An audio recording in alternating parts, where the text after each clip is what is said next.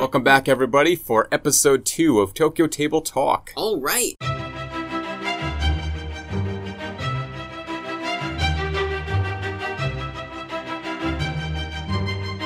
Tokyo Table Talks, our weekly unscripted podcast where we talk about things like Dungeons and Dragons. So, today at the table we've got me, Vincent, who plays Atlas. You have DM Mike, and...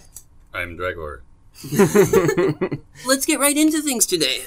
Now, today's topic, we're going to be talking about Dungeons & Dragons 5th edition, and what's good and bad about it.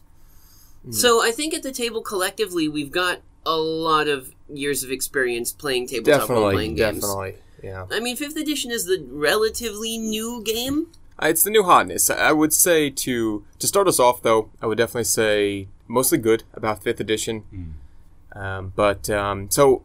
To give some background, though, I started with 2nd edition, but my experience comes from 3.5. Well, and everyone really, I think anyone who's played Dungeons & Dragons in the last decade pretty much comes from 3.5 Pathfinder, and has moved into 5. Definitely. Right?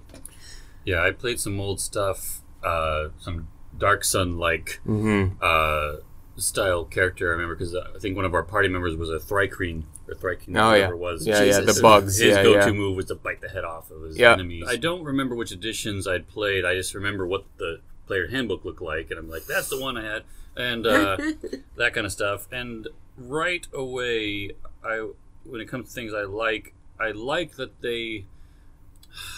If there's one of those things, if it ain't broke, don't fix it. And I feel like they did that, or messed it up with the combat system structure in general going into 4th, when you had your at will, once per encounter, once per day. Now, some of those abilities might be nice, but it's just like, so I'm going to attack this way, or I'm going to attack this way, and then, I'll use my encounter one now. It might simplify it for some people, but I liked the complete customizing whatever of the general combat wins.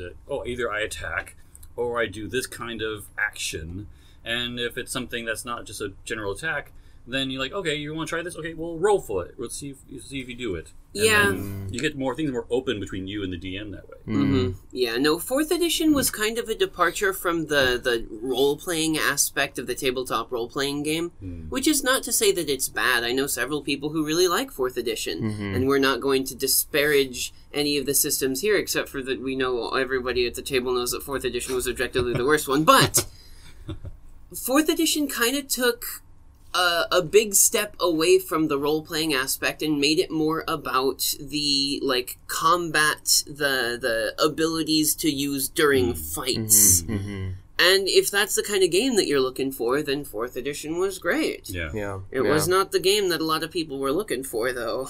That's the thing about Dungeons & Dragons, is that it's not that you must play 5th edition now.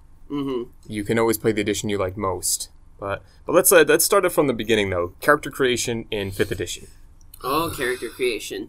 I mean, I don't really think that there's a lot different in the beginning bits of character creation between 5th and 3rd. Right. Like, you roll your stats, or you do point buy, or you do standard array. Yeah. And those have all been pretty, cut and standard for the past several editions.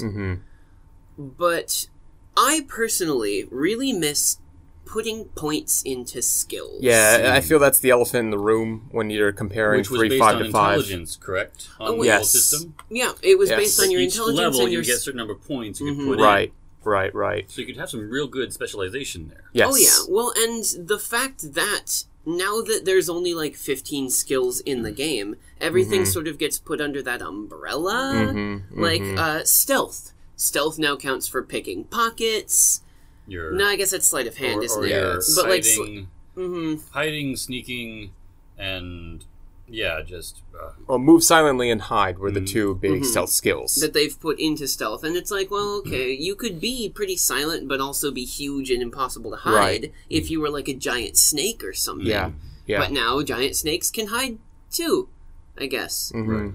I don't know. That was the thing that I really liked in the character creation was I can actually take profession as a skill. Yes. Yes, it was a story thing that kind of objectively burned points that you could have been putting into things that were more useful towards the game mechanics.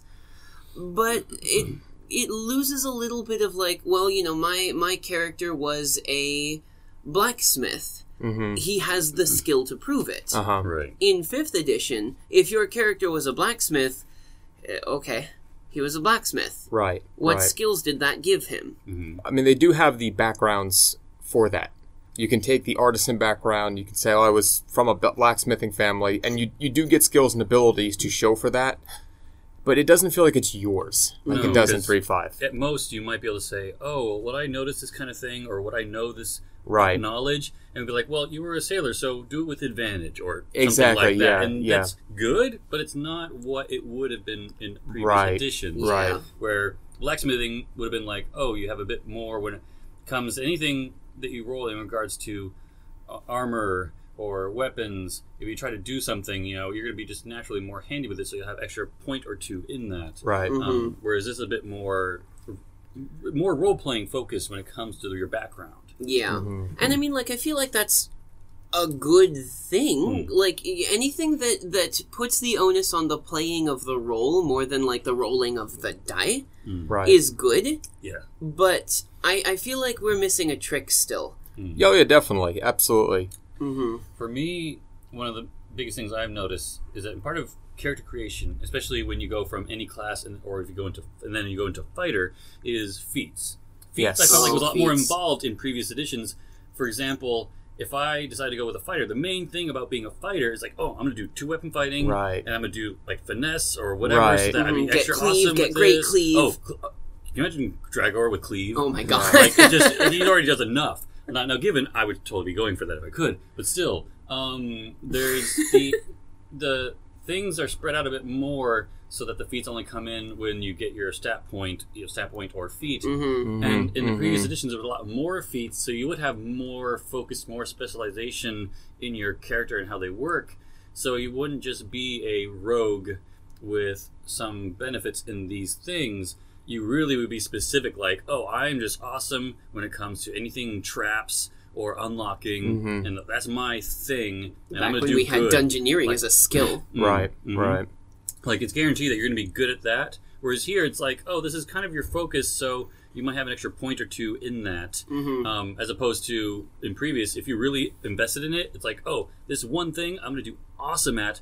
I'm probably going to suck at some other stuff, but this is my thing. Yeah, well, I mean, that's kind of how humans are in the real world. Like, I did circus for a while, so I can do tumbling, I can do tightrope and junk, but my main focus in it is object manipulation. I'm a significantly better staff spinner than I am a unicyclist. But if I were taking this in 5th edition, I would take the circus performer background or whatever, and then I'd be good at circus.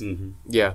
And I feel like that, like, you lose a lot of the specificity that your character could have. Right. So you really have to, like, play it up in story, instead of being able to just be like, well, you can look at my character sheet and see what kind of character he is. In this case, you look at the character sheet and the 8-page backstory that you've written up and the notes on the campaign, and then you might be able to see what kind of character it is. Yeah. And that's ultimately what it does come down to, is that rule zero of between you, the DM, and the other players at the table. The rules are just a guideline.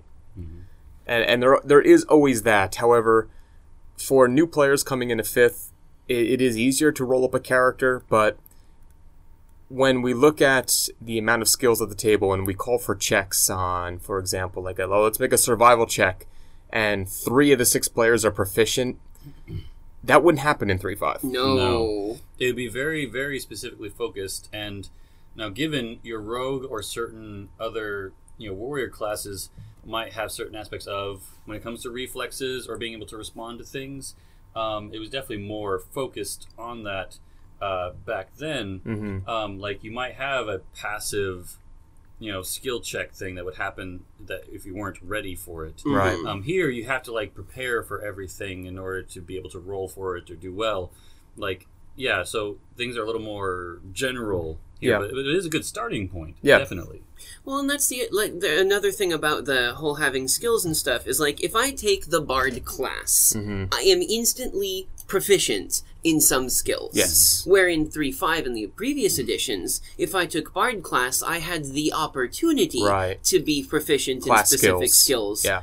that you get class skills, cross-class Yes. skills, where it would take cross-class. it takes you more effort to be good at it because it's Right. not something that you normally do, and I think that's really cool. But in 5th edition, gaining new skills is next to impossible. Yeah. You have to take a feat to do it, or you have to have a GM that's like, you've practiced enough Right. at this thing, now you have proficiency in Right. it. Or take level dips. Yeah. Ugh, level dips, man. The skill things back in the previous editions, if I did something like, if I did my halfling rogue, everything I did was based on every other part. So Right. the stats I rolled were completely focused around me being a rogue. Mm-hmm. The skills that I choose specifically focus around being a rogue to get the maximum benefit.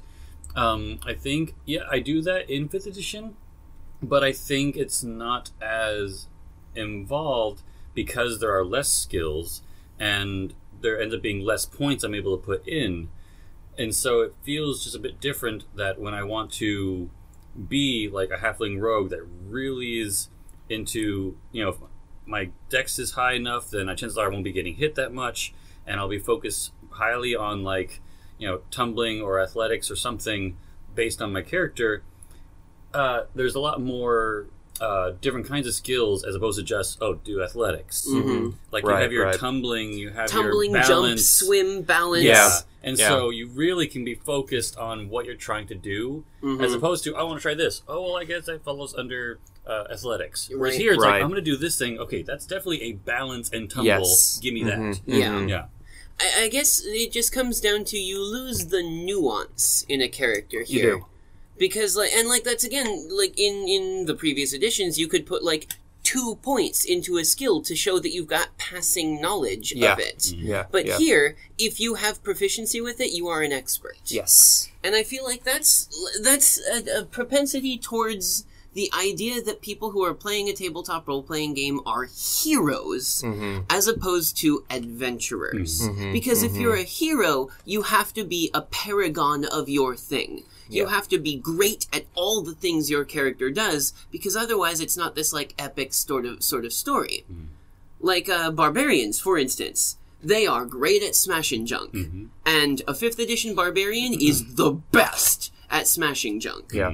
But if you built a 3rd edition barbarian and had him fight a 5th edition barbarian, the 5th edition barbarian would probably, by and large, beat the hell out of the 3rd edition one. Oh, mainly because they're taking half damage on all the hits. Well, we're going to talk about We'll that get in a minute, I think. But so you got your skill proficiencies, you've chosen your class.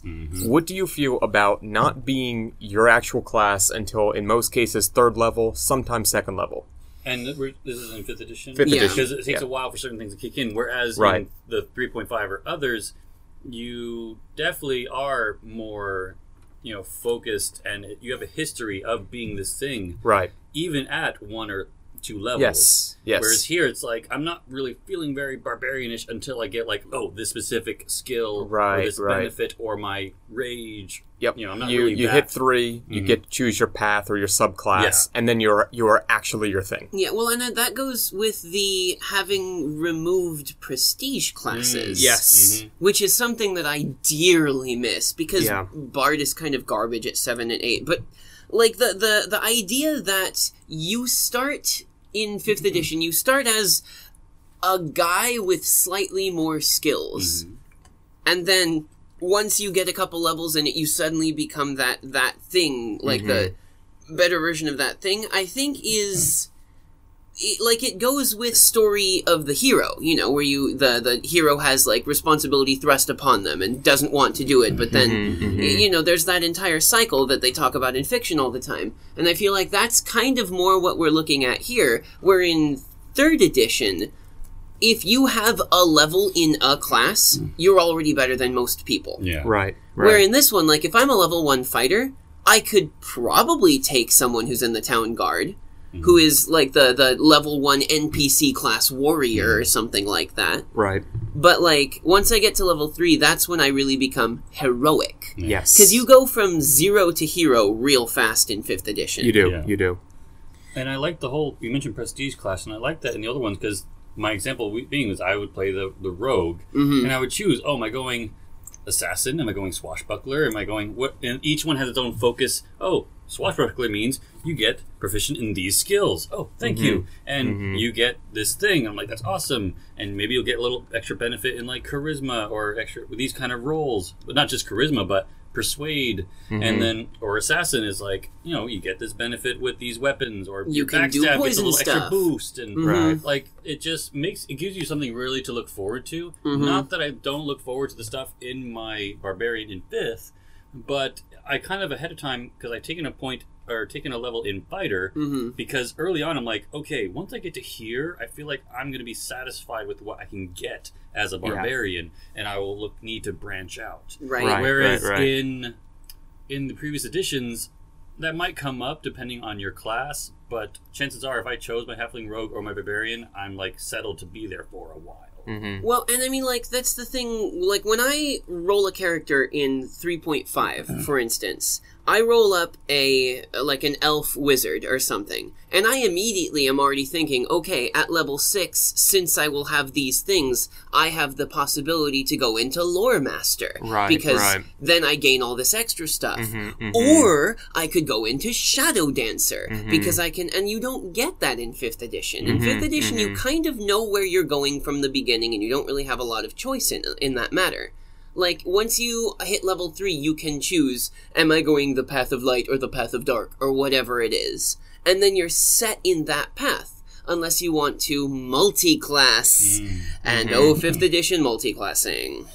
Yeah, because of that, because you do not get your abilities until 3. Some classes it is 2. But if you want to multi-class, you usually have to dip 2 or 3 levels before it's even worth your time. Right? And if you are level 6 and you're looking at level 7, not quite sure you want to continue down your base class, you are not really going to be useful until you're 9 or 10. And by then, your other party members who went full fighter, who went full wizard, it's night and day between the two of you. Oh yeah, you lose a lot of your efficacy as a character if you multi-class. Because you're taking a huge dip you're essentially taking a huge dip in experience points for very little payoff right off the bat. Unless you go into fighter. If you dip one fighter, you suddenly get a bunch of good stuff. If you dip one barbarian, you suddenly get a bunch of good stuff. Yeah. Those are the two things that you should really look at. A lot of people I've been seeing have been saying, like, the best build is 1 fighter, 1 barbarian, 2 warlock, and then who gives a shit. Right, pretty much. And, like, if you can immediately have that meta, it's like, what is this, Magic the Gathering? Now everyone knows what the best deck is, and everyone builds that? No, but see, in Magic the Gathering, I see people doing that, and I just say, screw it, I'm making an unglued deck. Just for the hell of it. You know, you make your dumb gimmick decks or whatever. And, like, that's kind of how I play tabletops as well, because I kind of don't care about being the most powerful or whatever. But a lot of people can see what 5th edition has done, and is like, well, okay, obviously we're not taking Ranger because it's garbage. Yeah, Ranger's a bit rough. So, nobody plays Rangers. Yeah. And everyone who wants to be really powerful has to take Warlock 2 and Barbarian 1. Because Barbarian 1, you immediately get that half damage when you rage, which is ridiculous. By the way, let's talk about that for a second. A good number of moments, I've lost count over what's going on just because I automatically just go into a rage. Right. And thus, I, on average, except for those fun magic moments, thank you, Corey, I will take some damage. And so, yeah. Well, you're effectively doubling your hit points at the beginning of every fight. Right. How ridiculous is that? And being on a D12 hit die, it's going to get pretty high very quickly. Yep. You're going to be in your maybe level 8, level 9. You're already pushing almost 100 HP. Now that's in 200. And now it puts some stress on me as the DM where how can I challenge Dragor? Because now I have to I can't do one big bad monster. That's off the table now. Because it's going to get tanked and it's just going to be whittled down by the party very quickly. Oh, yeah. So I have to either put in multiple monsters. I have to put in 1 meat shield to keep Dragor busy, and then other monsters to challenge the party. Or, the thing is that there's a base... the number of actions is still limited, even for Dragor, who still has a decent amount of actions with his rage. You throw in a large enough number of kobolds, Right. and it could still be It's a still problem tough. because there are only so many actions. Action you economy. taken, Yeah. which is good. Yeah. And then you can still kind of manage it. How much does the party get hurt, as opposed to, even though Dragger Party won't get hurt, how much will the party get hurt? And if the party's getting hurt, then you have to manage and organize, and that can go a certain way. But because one big monster, if it's a challenge for Dragor, it's going to rip apart the others. Oh, it's going to stomp us. Exactly. Like, Atlas the Bard is the same level as Corey the Sorcerer, and Corey has more hit points than Atlas. Yeah. Atlas would get stomped on by anything big enough to make Dragor pause for a second. Mm-hmm. So, like, it must be really difficult on you, Mike, to just be like, okay, well, we have an encounter today, so it's got to be like, we're going to put in a Gorgon. Mm-hmm. And now that we've got the Gorgon, which is the main thing, how do we deal with Dragor? Pretty much. Or how do we deal with Corey, who's got, like, stupid amounts of burst damage? Yeah, and that's the thing is, when you are balancing the combat encounters and it's deadly, it should be deadly for one party member. In this edition. In this edition. Because deadly is not a TPK. Deadly is one of your party members going to drop. Mm-hmm. And we've been seeing that pretty consistently. Yeah, it's mostly Atlas. It's mostly Atlas. Atlas and Corey. I think Corey is up there for KOs. Corey might be tying Atlas, yeah. And that gives you guys that oh shit moment, but never to where this fight may go badly. The Beholder fight was getting there, but because it used mechanics that I don't completely agree with, is round 1, Dragor is slow, stoned, and sleeped. Mm-hmm. And now, the player, Matt, you are out of the fight. Mm-hmm. And that is not a strong mechanic, I feel. No, it's like in game design. Like, when I was working on Ghostbusters, the board game too, Ghostbusters 1 had a mechanic where you got slimed, and if you got slimed, it reduced the amount of actions you could do during your turn, and if you were 2 slimes, you skipped your turn. Yeah. And that was boring. It was not fun. It's not fun. So we had to switch that to be like, okay, well, it reduces your movement, or it reduces your line of sight, or something like that, because that made it so that you weren't eliminated from the game. Yeah. Player elimination is an outdated mechanic now. Yeah, it is. Unless there's like once you are eliminated, you do a different thing. Right. But at that point, it's not really player elimination anymore. Exactly. And the fighting, like the systems for this one, in order to take care of a big dude like Dragor, you remove him from the fight. Exactly. And that's bad. It's boring, yeah. It's not good for the players, it's not good for the GM. That whole thing makes things very difficult. It does. It really does. And if you're not going to use that player elimination, if we're not going to use the status elements to remove the barbarian, 5th edition, they don't give us any options, anything new for that. Mm-hmm. The only really real option that you've got is to split the party up. Yeah. Mm-hmm. And at that point, you put Dragor in a room with like 6 dudes, and then everyone else gets to fight whatever the main thing is. Or like you take Corey and put him in an anti-magic circle, and now suddenly he's got to use his crossbow or something. Yeah, right. And it's like, it's not good.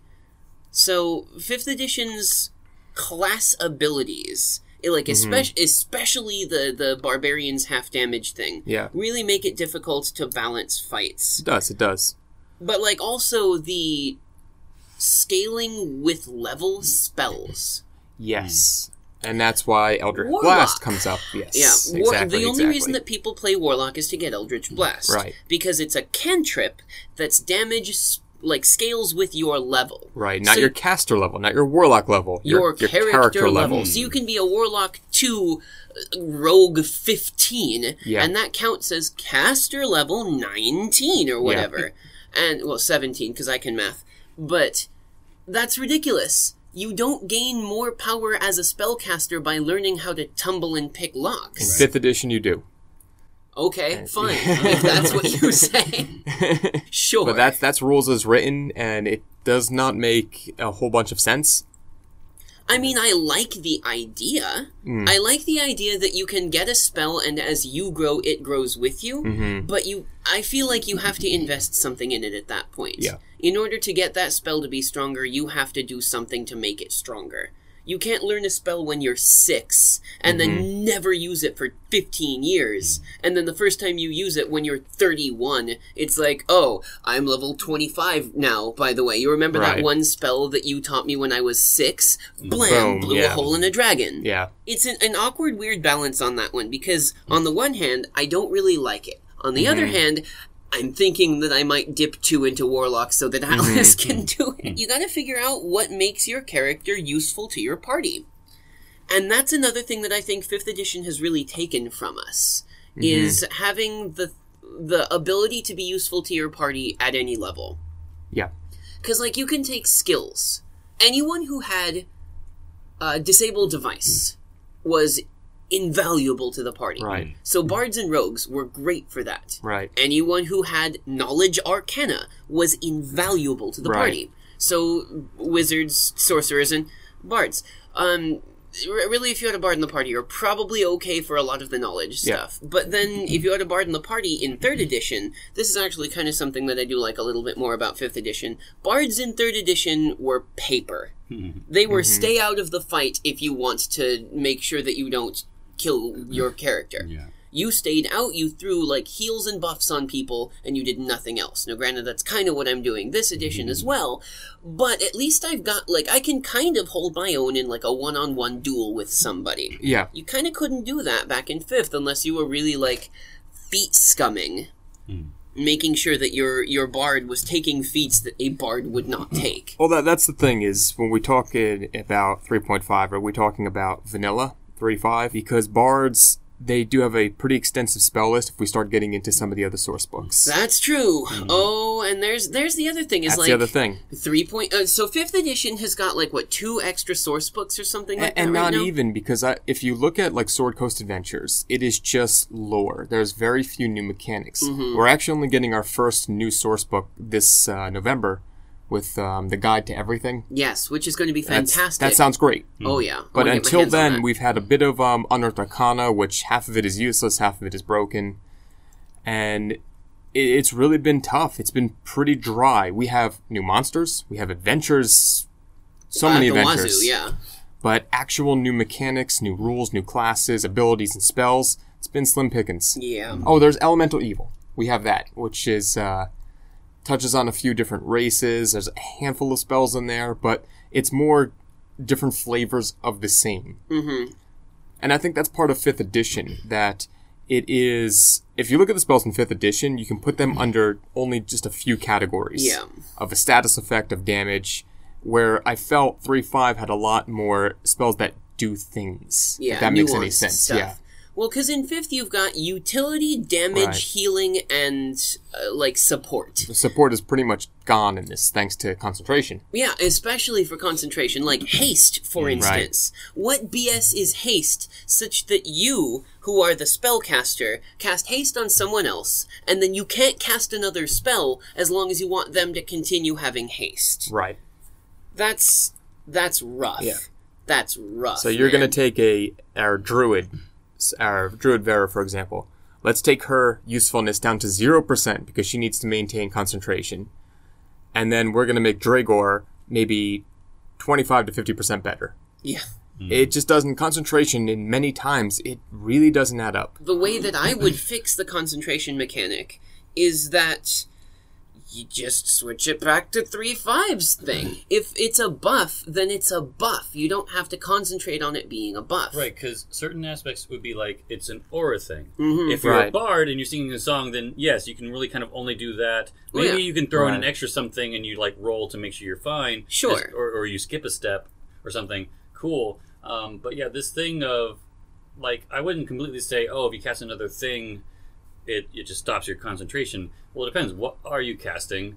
Maybe you can roll to see, because maybe if you're really good at something, you could be playing your lute, and then maybe you throw a little thing that way, and then you hit the string, like in mid-chord, Right. you threw a thing that way, and then kept going. Well, like, especially if it's a spell that only has verbal components. If I'm doing, like, counter charm or something, and I want to throw in the words that cast the spell into my song, I should be able to do that. So that I suppose that's actually how I might do it. I would probably, and it'd be a lot of work, but I'd go through the spell list and like make a mark for which spells don't interrupt concentration. Right. I'm just saying, man, like bless, haste, slow, that sort of stuff should not need concentration. Mm-hmm. It should not need it. I could see something where, let's take haste, 'cause that seems to be the most useful spell that we've seen in the party. Mm-hmm. An idea where you have haste on Dragor, so now Veda needs to maintain concentration, and that will last maybe 2 rounds. Yeah. And that Veda can drop concentration, and then after those 2 rounds, the spell will fade, unless Veda spends a round on concentration, awarding another 2 rounds of the spell. Something where it doesn't completely remove Veda from the game. She can cast haste, so now she knows I have 2 rounds where I can actually do actions. And then on that 3rd one, I need to reconcentrate. Yeah, you need something to throw a where little bit more mana into it. but something that does not completely remove the caster from the action economy. Yeah. Oh, it's Because that's exactly what it's doing, is it's removing Veda's action to give Dragor an extra attack. Not even an action, not an a extra full attack. one, yeah. And I mean, like, concentration, you can still make an attack or whatever while you're making a concentration. Right. It's just the second that you take damage, you might lose it. Right. If you want to cast a different spell, You like a lose it, spellcaster would, Right, you right. lose it. Like, It's like, if something is concentration, then any other action should be a DC-based thing. Like, you want to attack? Depends on what you're doing. If you want to cast another spell, well, depends on the spell, and it has a DC attached to it. It makes sense that it would have that. And, like, we could make a character ability, like a feat that you can take that's like, iron concentration. Right. Where you can just be like, you're better at concentrating on spells. Yeah. You get to, like, the spells that would normally break concentration now only break concentration if you fail a DC or something like that. Right. That would be super cool. Definitely something to play around with, I would think. Oh, yeah. Well, and I think, like, the answer to a lot of the how would you fix this problem is homebrew. Yeah, oh, absolutely. I mean, I think I have never played in a game, and I've never DM'd a game where we were 100% rules as written. Oh, right. I don't think that's even a thing. Maybe Adventures League? Well, yeah, for certain aspects, I always felt that the book should be a starting point. Exactly, A guideline exactly. to go from. Of course. And the great part about being the host of it is that you get to use that starting point as a reference for the mechanics of combat and how your character functions, but you get to start there and go from there and just do your own thing with it. Mm-hmm. I Right, feel you. right. Man, combat mechanics, though, right? Like, the mechanics of combat are a little bit different in 5th edition as well, but I feel like one of the main problems that we've had in several of the editions that has not really been fixed by an official source is initiative. And we'll talk about that right now. We've got an internal sponsor that we're going to talk about. Today we're going to talk about Axe Tax. Does your combat seem a little too boring for you? A little too round robin? A little too predictable? Well, have we got the thing for you? Axe Tax is a new active combat system that utilizes technology to make your combats more unpredictable, real-time based, and more fun in general. If you want to take a look at it, it's free right now at www.axe.tax. With this new combat system, your table's combats will be spiced up. Take things to the next level. Pay the Axe Tax. Thank you, sponsor. No problem, bro. We're gonna talk about initiative. This is a thing that, like, a lot of different combat systems from different games have tried to fix over the past. So, should we do a quick refresher on previous editions, how it was done, and 5th, just in case anyone needs to touch up, including me? Well, 3, 5, Yeah. and 4 was just the standard. Okay, it's Dragor's turn, do your thing. And then Then that you was move it. down to the then bottom you of move the down order. to the next. Right. 2nd edition, they did spell casting a bit differently. Oh, where man. if you cast a spell, the casting time would drop you in the initiative. Like, it wouldn't happen for a while. It's kind of like the Final Fantasy thing. Like, I cast it, and it takes, like, 3 weight to cast this Right. spell. It Yeah. costs 5 weight Right. to cast that spell. Right. Yeah. And, like, that was a cool idea, but it was a lot to keep track of, which I think is why they got rid of it. Yes. Because they didn't have technology to do it for us then. Right. We've got that now. like that would be cool because it's automated. It gives the feel of something like if I'm playing Final Fantasy 3 or whatever, and someone to cast Cure, then I have other people fighting. I'm like, hurry up, Cure! Like this person goes, no, come on, Cure! Yeah, no, you're casting the spell. It figures out for you. It's going to do it for you. But there's kind of anticipation of is it going to happen now? Yeah, happen right. now? Are we going to have Right. it happen in time before they get it makes murdered it or whatever? feel like the way combat would feel, Right. And that's hard when you have no automatic tracking. Yes. Yeah. But, like, so, in other games, they've done different things with it to try to break up the round-robin effect. Like, in Shadowrun, they've got initiative passes, where if you're a pretty fast character, so, like, everyone rolls their initiative and they find their order or whatever, and then everyone goes through that order once. Then, everyone who has more than one initiative pass goes again. Then everyone who's got more than 2 goes again, and 3 goes again. So you'll get, like, I had a Street Samurai character who had 4 initiative passes. It was ridiculous. He would just murder everyone in combat. So, like, it would be like, okay, he goes, then everyone goes. Then he goes again. Nobody else has another initiative pass, so he goes again after that. And then again, so he gets 1 turn, and then everyone goes. Then he gets 4 turns, and then everyone goes. No, it would not go like that in any reality No. kind of setting. It would would be not. evenly broken up amongst the amount of time it takes one person to do an act. He gets 2 or 3 acts, Right. or whatever. Right, That's right. how it would happen. Yeah. So, like, it was a fun idea, but I think it was not implemented very well there. The game Donjon has the rules where you just do it however you feel. When combat starts, people say what they want to do, and the GM gets to decide when it happens. Yeah. So that one is kind of the opposite end of it, where Yeah. it's like, there's really not a rule for it. You guys got to do it. Got to kind of make it happen. Yeah, so I feel like a good way to fix that would be to start using technology. Right. Like Axe Tax. So Axe Tax has a lot of, like, internal calculations that it does to make sure that everything runs out smoothly. Mike, do you want to talk about those a little bit? Yeah, so what we did was we all use phones when we sit down at our table, and we roll initiative like normal, and we join the website. And what happens is, as you select actions, we assign a tick count to certain actions. An action being a 6, a bonus action being a 3, movement being normally 1 per square, but in Dragor's case, he's actually able to move more because of his barbarian speed.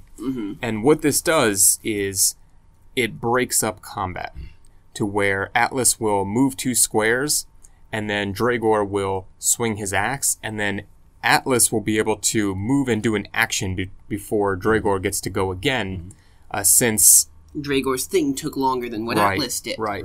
And now you add in more monsters, you add in more players, and now suddenly you don't know who is going to come up next. It depends on what is happening in the moment. And so the order, it seemed like it's completely based on the 2 main factors of the initiative that you rolled and the action that you take. Are those the 2 main factors into the how often you go and when you go in the Axe Tax? In Axe Tax, you actually get just as many actions as you would in the normal round robin.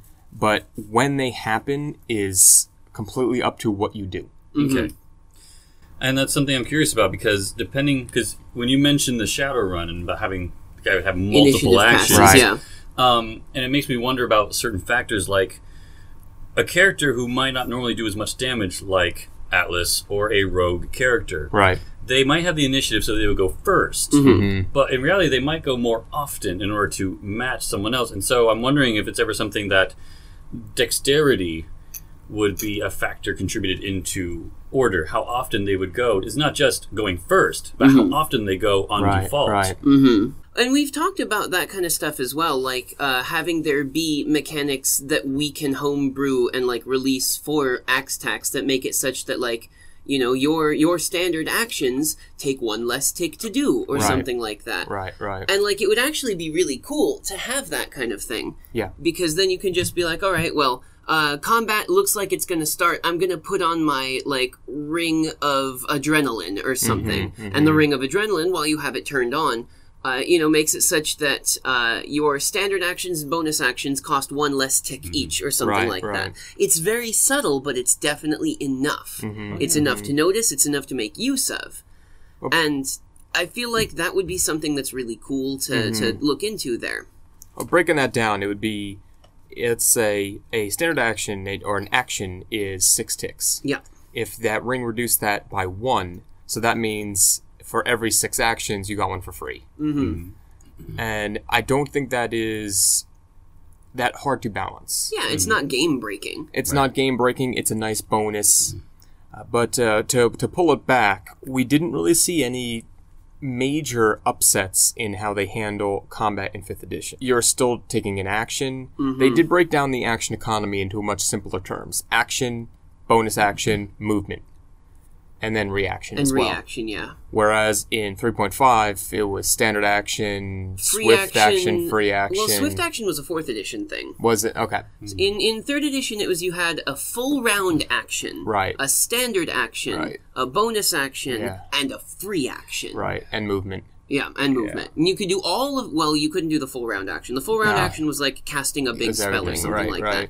But you could do like 6 spaces of movement, a standard action, a bonus action, and a free action, all in like in 1 6-second span. And your standard action in later levels, that could be 6 attacks as a monk. Yeah. You do your flurry of blows, and you're suddenly doubling the amount of attacks that you do. Yeah. Oh, it was and then you're intense. hasted, so you're rolling 8d20 to see how many times you hit, and then it got pretty insane. It was super dice heavy. It was very hard to understand how much you can actually do, and throwing that to new players, I think that was one of the big turnoffs with tabletop. And now with 4th, they fixed a lot of that, and then with 5th, it is very easy to understand what you can do on your turn. Well, in 4th edition, they quote-unquote fixed it by giving you a hand of cards that said, like, here is the card that you can use during your turn that allows you to attack. It flips back over at the beginning of your turn. And it made it like a bad mobile game, almost. Yeah, that's what they were going for. They wanted the WoW audience. That was very apparent with the whole striker, and it was pretty much the triad, the tank, DPS, and healing. Yeah. And it was interesting, definitely, but not what I feel, not what the core audience wanted. It brought in the new kids, but it didn't keep them. Right. 5th edition, I feel like, is actually really keeping its audience. Absolutely. Like, it's a fantastic way to get into the game, and it's great for, like, keeping the audience retention, keeping people coming back to the table. Like, if you jumped into something as rules heavy as Shadowrun without having played any other games before, of course it's going to be a turnoff. If you jump into, like, a level 14 character in 3.5 or whatever, there's a lot of stuff that you can do. A lot of stuff. That's very hard. If you play 3.5 and you start anything past 1 or 2, you're going to be there for a while making your character. I have this, I have that. Okay, what this combination? Yeah. And I suppose that is, like, one of the taking it back a little bit. If you are rolling a high-level character in 5th edition, it takes, like, a fraction of the time. Yeah. Because, like, all you really have to choose there are feats. You're right. You choose how many points do I want to put in, or any of it's going to be feats instead. And then, like, roll for my hit points for each level, and there you go. Yeah. But I don't know. Like, the idea of the different versions having just slightly different, like, ways to do combat. Like, they've been trying to fix it for a long time. They're getting close. I feel like if something like Axe Tax were available to everybody, which it is, by the way, it would make the combat at a table significantly more fun for people. Especially because, like, you'll get a lot of... if you have, say, more than 4 people in a party, like a lot of groups do, because you have one person who will GM and 14 people who want to play the game. So, if you have a lot like that, it'll be your turn, and then you don't do anything for 20 minutes. So it's your turn, and then you play on your phone, and you play, Farmville or whatever you're doing.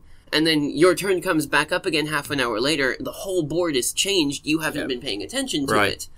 With Axe Tax, you gotta really pay attention to it. You gotta make sure that you're watching what's happening, because your turn might be coming up way sooner than you think. And I think that's another good thing.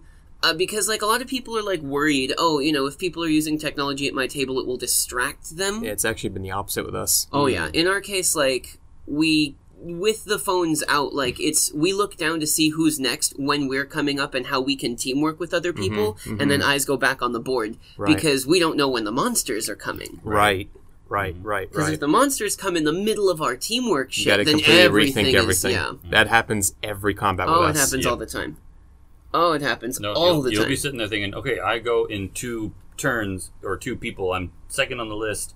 Okay, what am I going to do? And all of a sudden, a monster goes and takes a bite out of someone. Oh, crap, no, I need to change this up. I need to do something else. And, and that's really, that's how a normal fight would go, too. Like, you're thinking, okay, he's going to take a step over here, so I'm going to sweep at his leg, but then he doesn't, and you go, okay, change of plans. So, I don't know, I think that's a really clever way to fix out some of the issues that we've seen with combat and initiative and people getting bored at the table. So, Vincent.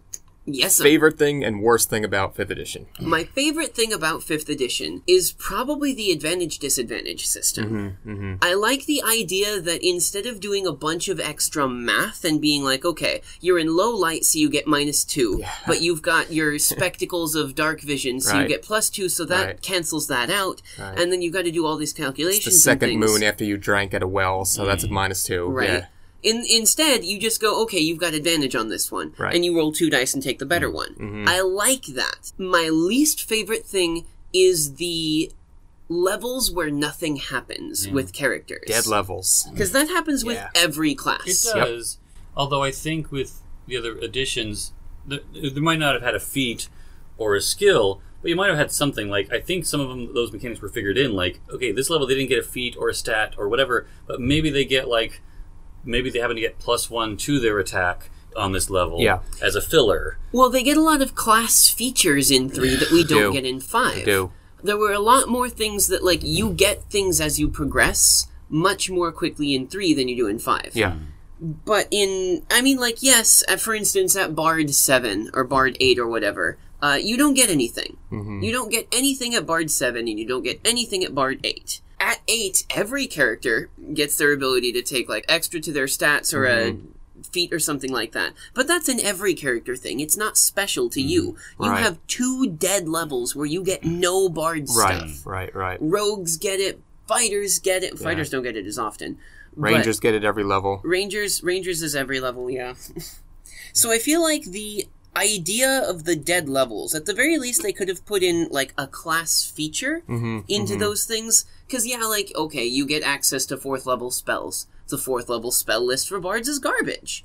Or, you get +1d6 to your sneak attack damage. Right. Okay, but I've already got, like, a magic weapon that gives me +2d6 to it already. Right. Something like that. So I feel like getting more things for your character would be better.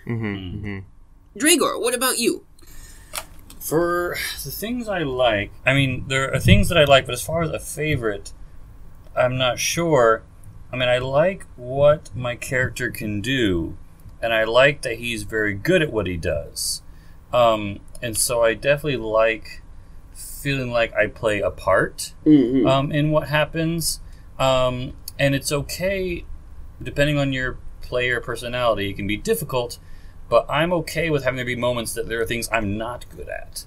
And it's like, just like there are times like, oh, roll perception or roll whatever, and I'm like, oh, this is not my moment, and something will happen. But then you roll a 17 anyway, because something that might happens happen like every time. that, and it'll just be like, whoa.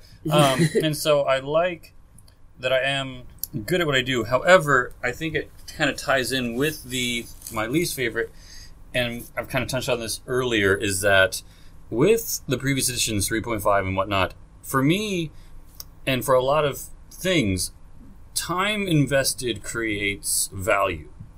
And so when I spend more time in 3.5 choosing skills, feats, and details of my character, I feel more invested and I feel more focused and special about what my character can do. I'm more familiar with what my character can do because I spent that time.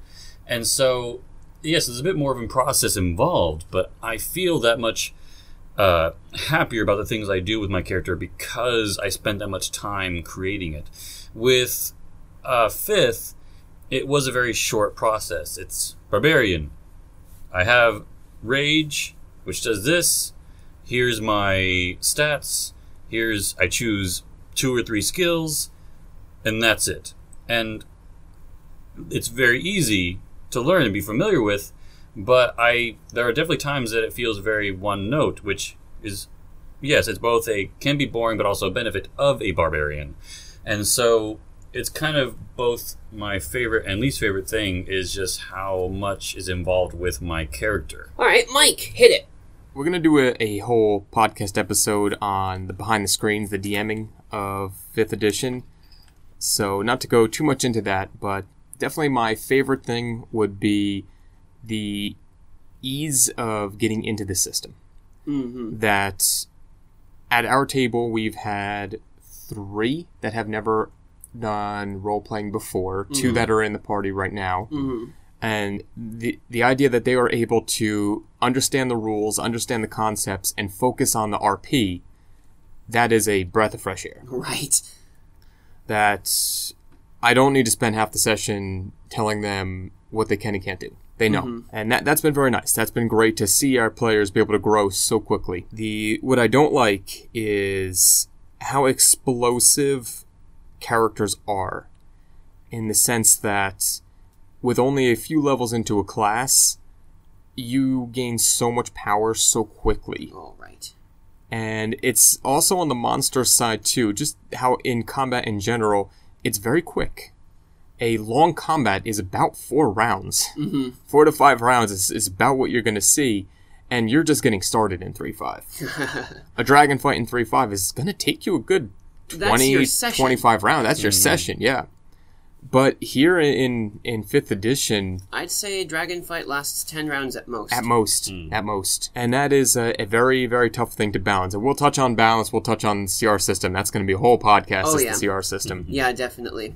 We're going to talk about, so our next podcast that Mike will be here, because he's going to be missing next week, we're going to talk about things like psionics, and the balance system for CR, and some other things that are notoriously bad. Yeah, I'm gonna need some whiskey for that one. We'll definitely make sure that you are hydrated properly. Sure. Well, that should wrap it up for this week. Thank you guys very much for coming and listening to us. I hope that you have enjoyed the podcast wherever you found it, be it on iTunes or YouTube or wherever we end up putting these as well. Go ahead and, when you have a chance, give us a good, solid review on iTunes. It helps people find us. It's super cool if you could do that for us. We really appreciate you guys coming and supporting us as well. If you want to help support us by making these guys going, making sure that we can do these every week so that we can give you this quality D&D style podcast, you can throw us some support at the Patreon link that will be somewhere, but it's patreon.com/arcanestatic. When you go on, you can leave us a message as, like, hey, I really liked your podcast, and we'll look at it and giggle like schoolgirls. You can also check out axe.tax. If you want to try our combat system, there's a link in there for the Discord. I'm on that all the time. Come chat with us. Pretty good stuff. You can help support the development of that one as well. Give it a shot. See what you think. Drago, anything you want to plug? No, I think you got it. And I definitely recommend the Axe Tax because for whatever factor, whether you are a player or running the game yourself, I think it'll just be another tool that can help the process just go a bit smoother. And so you can just definitely benefit from taking part in that and just sharing it with others. Yeah. Yeah. All right. Right. Well, and with that, we'll see you guys next week. Yeah. Thank you guys for coming to the second episode of Tokyo Table Talks. We'll see you next time. Cue the outro music. Woo woo.